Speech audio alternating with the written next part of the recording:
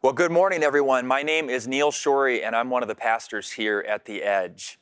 I am really excited to continue in this sermon series that we're calling The Table. It's a series about how God connects with us and how He invites us to connect with each other at the table. So far, we've talked about how it's God's heart, it's His desire to be with us, to spend time with us. Not so that He can tell us all the things that we did wrong, but so that we can be in real relationship with the God who created and saved us. We've also talked about how throughout the Bible, significant things happen around tables. There's something, and I think we all know this, there's something holy that occurs when we just slow down and we eat a good meal. There's something otherworldly that happens when we sit down and we rest and we have food and we have good drinks together. We open up and we talk about our lives and how things are really going, and we get to encourage each other, and we get to reflect on all that God has done in our lives and what He wants to do through our relationships. In the Schori family, there is a long-standing practice that when we get together with our friends, the Lanzeras, here at The Edge, we almost every single time have taken communion together. Now, here's the thing. We don't do that because we have to. We do it because we get to, because we recognize that it is the Lord who brought us together. So we always want to make sure that we're inviting God into all the things that we do together as friends. Well, today we're going to focus on an idea that probably to some of us, it sounds a little bit outdated in 2021, and that idea is fellowship. Now, when some of you hear the word fellowship, you're probably automatically taken back in your mind to an old church basement. And you're hanging out in your mind with people that are several generations older than you. And you're looking at probably a number of jellos with all these nondescript ingredients and potentially casseroles. Now, if you started going to church in the early 2000s more like I did, you're probably imagining a little hallway that's kind of more current, that has pretty decent coffee and some good cookies, and you're enjoying those between services. Now, here's the thing. Those aren't bad things at all, but those ideas are really not even close to what fellowship in the Bible is supposed to look like. So what is fellowship, and why is it so important according to Scripture? So in the New Testament, the Greek word for the concept of fellowship is koinonia. It appears 19 times in the New Testament, and I love what it means. It's a group of people with a common interest or purpose coming together to share their burdens and their joys. There are several other words in the New Testament that are translated from koinonia.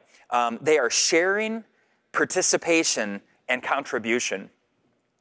I love this because those words speak to this Christianity that we ascribe to. It shows that it's a team sport, that we actually need each other.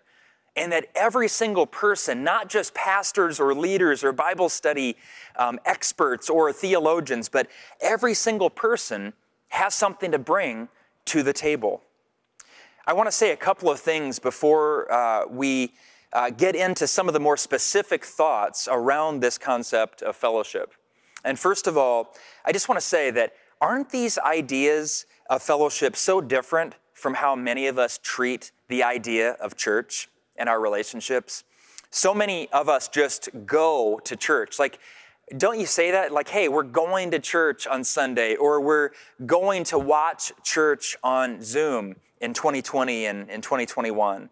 We say these things, but the truth is, in the Bible, the word for church in the New Testament is the Greek word ekklesia, and it literally has nothing to do with location. It's all about a people that are gathered together by God to accomplish God's will on earth together, which is what? It's to reconcile all people to Himself.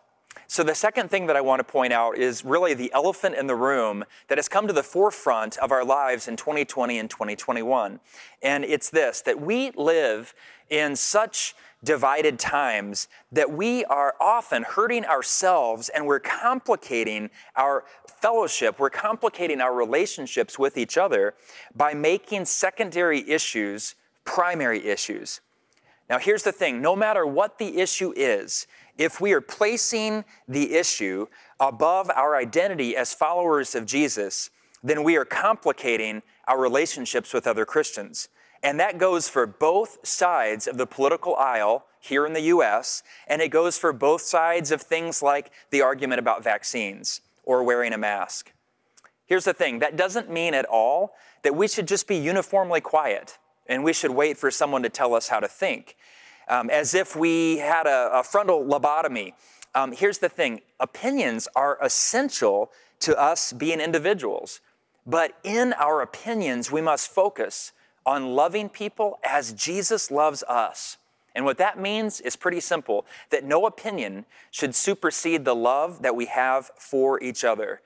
The Lord himself, 2,000 years ago, said that it's our love for each other that will demonstrate to the world that we are his.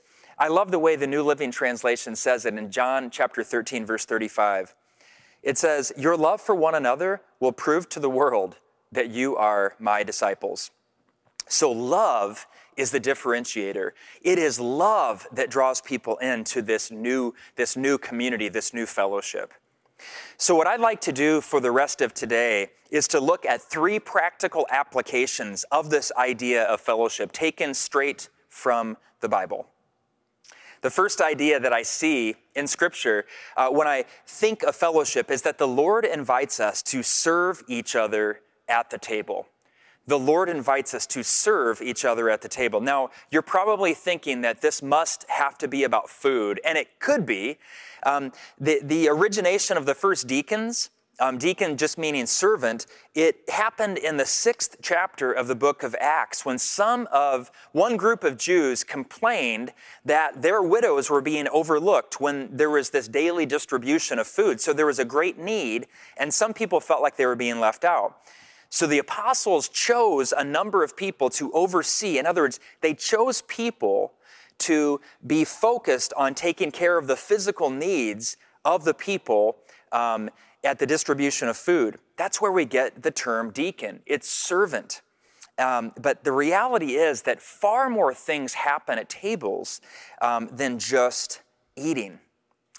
When Jesus was in the middle of the final Passover meal, we talked about that recently, we're told that he did something that would have been considered very strange for him culturally, even 2,000 years ago. John chapter 13, verses 2 through 14. It says, "The evening meal was in progress, and the devil had already prompted Judas, the son of Simon Iscariot, to betray Jesus. Jesus knew that the Father had put all things under his power, and that he had come from God and was returning to God. So he got up from the meal, took off his outer clothing, and wrapped a towel around his waist. After that, he poured water into a basin and began to wash his disciples' feet, drying them with the towel that was wrapped around him. He came to Simon Peter, who said to him, 'Lord, are you going to wash my feet?' Jesus replied, You do not realize now what I'm doing, but later you will understand." "No," said Peter, "you shall never wash my feet." Jesus answered, "Unless I wash you, you have no part with me." "Then, Lord," Simon Peter replied, "not just my feet, but my hands and my head as well." Jesus answered, "Those who have had a bath need only to wash their feet. Their whole body is clean. And you are clean, though not every one of you." For he knew who was going to betray him. And that was why he said not everyone was clean. When he had finished washing their feet, he put on his clothes and returned to his place. "Do you understand what I've done for you?" he asked them. "You call me teacher and Lord, and rightly so, for that is what I am. Now that I, your teacher and Lord, have washed your feet, you should also wash one another's feet." Now here's the thing. This was a groundbreaking culture barrier, like smashing kind of teaching in 33 AD. And it remains so for us.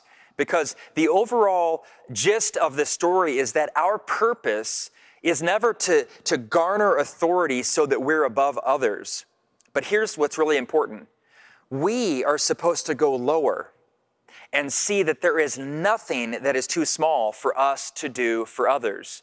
Whether it's the pastor, it's the elders, it's the deacons, it's a Bible study leader, or if it's the person who just comes once a week. There is nothing that is too small for any leader to do. That is what makes Christianity different. There's nothing too small for us to do. And in Jesus' time, it was customary for hosts to have servants to wash feet of their guests as they came into their house before they had dinner. And it wasn't symbolic like a foot washing like what you might see today. It was necessary because of what the times were like. People walked everywhere. And they didn't walk behind like zero-emission Teslas. They actually walked behind animals that left stuff all over the road. So when you walked into someone's house, there's a good chance that your feet were really, really dirty, really smelly. So get this. In the most stressful time in Jesus' entire life, he got down on the ground and he washed his disciples' feet. And then he said, "And this is what you are supposed to do for each other." Wow. That's sacrificial. That's not symbolic. That's a big deal. But in order to do this, we have to make a choice to participate with people. We have to be willing to get into the messy parts of their lives.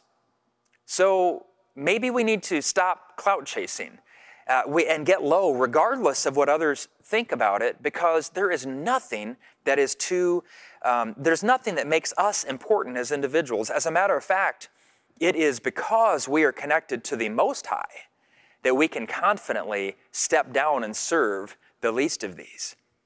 Service is what is so paradoxical in this new kind of kingdom.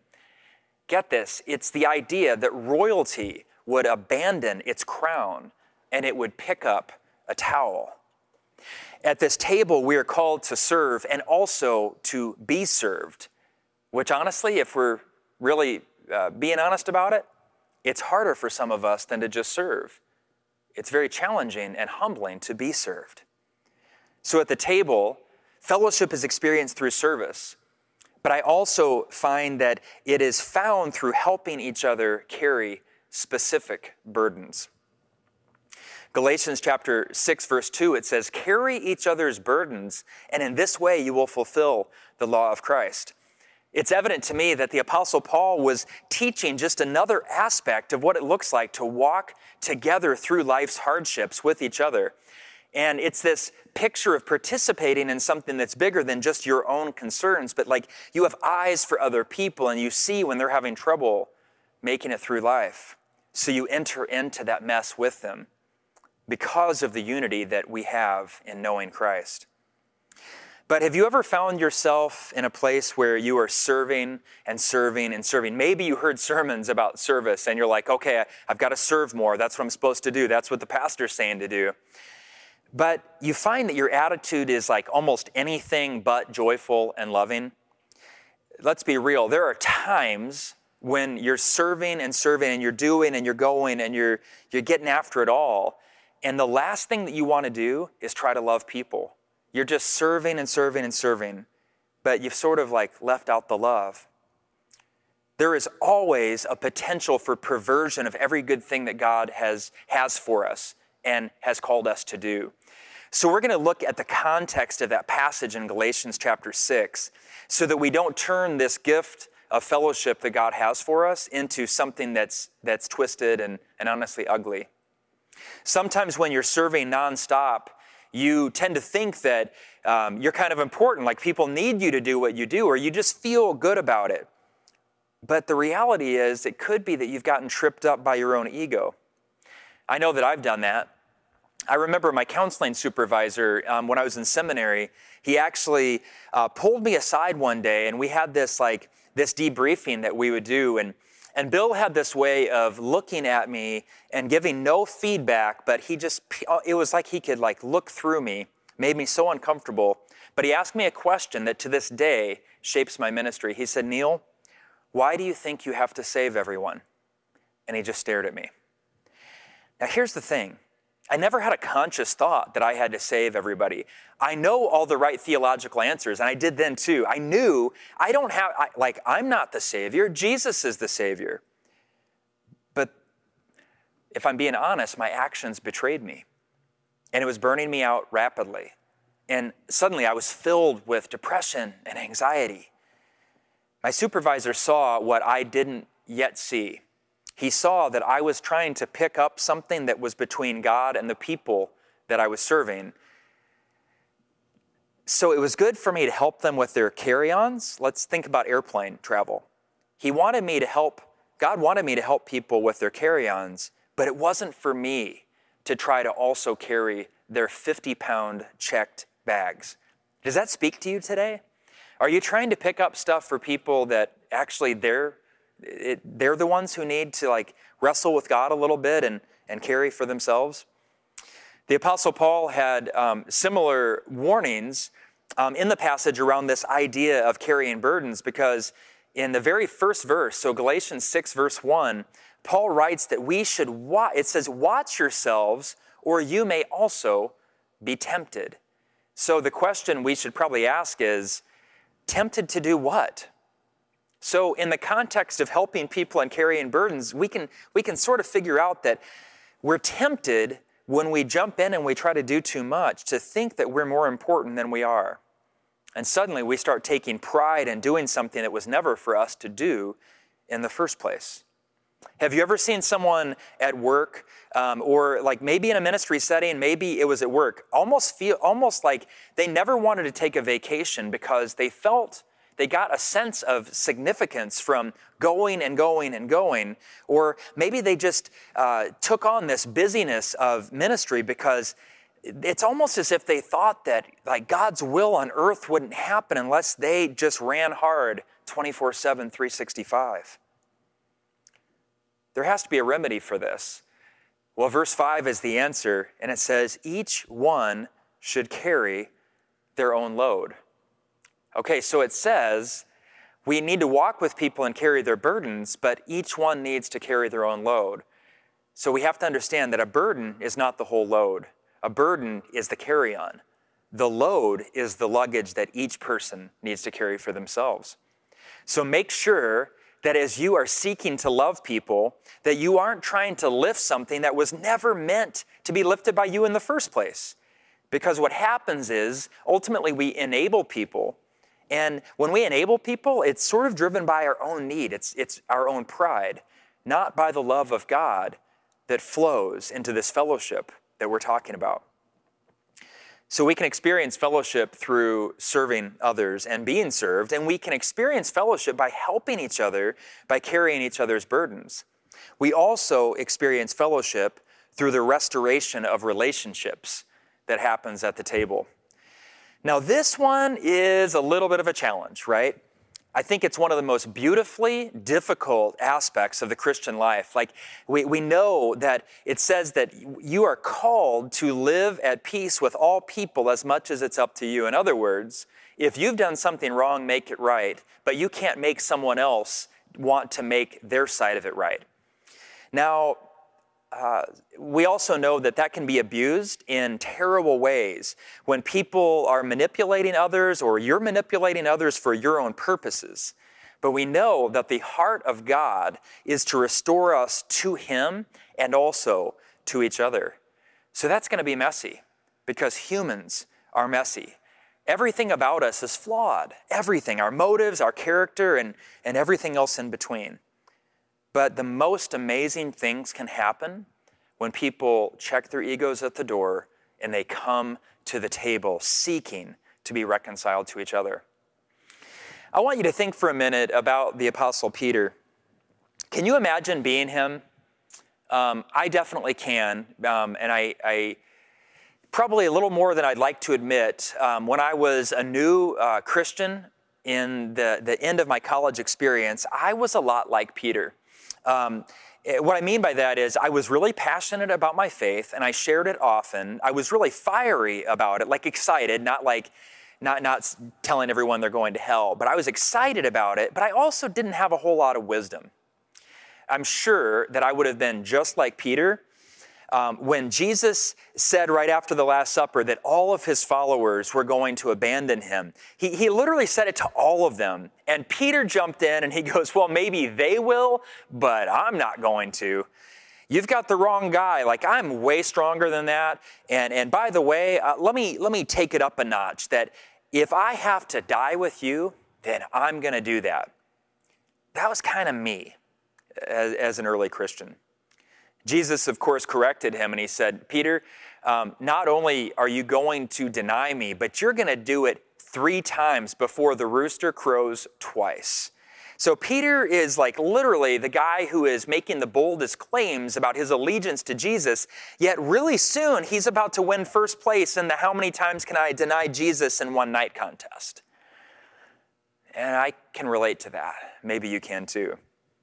So here's the thing. Peter did just that. Just what Jesus said he was going to do, he did. He denied Jesus twice to a young girl who she saw Peter, and she said they were all hanging out around this fire. And she recognized Peter as someone who'd been with Jesus, and she asked him, hey, you know Jesus, you were with him earlier. And Peter twice denied it. And then just a few minutes later, we see this picture of more people in the crowd are coming in closer to look at Peter, and they seem to recognize him because of his accent, and they seem to remember that he had actually been with Jesus, and he denied it again.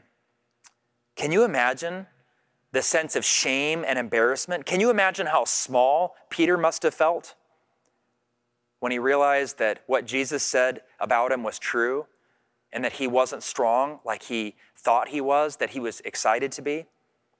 In Mark chapter 14, verse 72, it says that Peter basically lost it, and he broke down and wept. That wasn't the end of the story, though. Fast forward to a different gospel. In John chapter 21, Jesus appeared to his disciples, and then he had this really intimate personal moment with the man forever known as Doubting Thomas. And Jesus didn't shame him for his doubt. He actually showed him what he needed to believe. And then the next scene we have Jesus. He was sitting by the sea, observing his disciples from about 100 yards away. They went back to fishing, and they weren't having any success. And Jesus was cooking fish and baking bread over some hot coals from a fire that he'd made. So at a distance, the disciples couldn't tell who he was, and he kind of yelled out to them, probably like fishermen would have at the time, and he said, hey, have you caught anything yet? And they said, no. And he goes, hey, drop your net on the other side of the boat. And they did it, and they had this miraculous catch of fish, 153 fish. And Jesus then said, hey, come on in. I made some breakfast for you guys. So they ate together. And then Jesus didn't just leave it at eating. He went into that uncomfortable spot that we rarely want to do with broken or strained relationships. But Jesus never minimizes hurt or pain or betrayal. He gets to the heart of it. And we can read that in John chapter 21, verses 15 through 17. It says, when they had finished eating, Jesus said to Simon Peter, Simon, son of John, do you love me more than these? Yes, Lord, he said, you know that I love you. Jesus said, feed my lambs. Again, Jesus said, Simon, son of John, do you love me? He answered, yes, Lord, you know that I love you. Jesus said, take care of my sheep.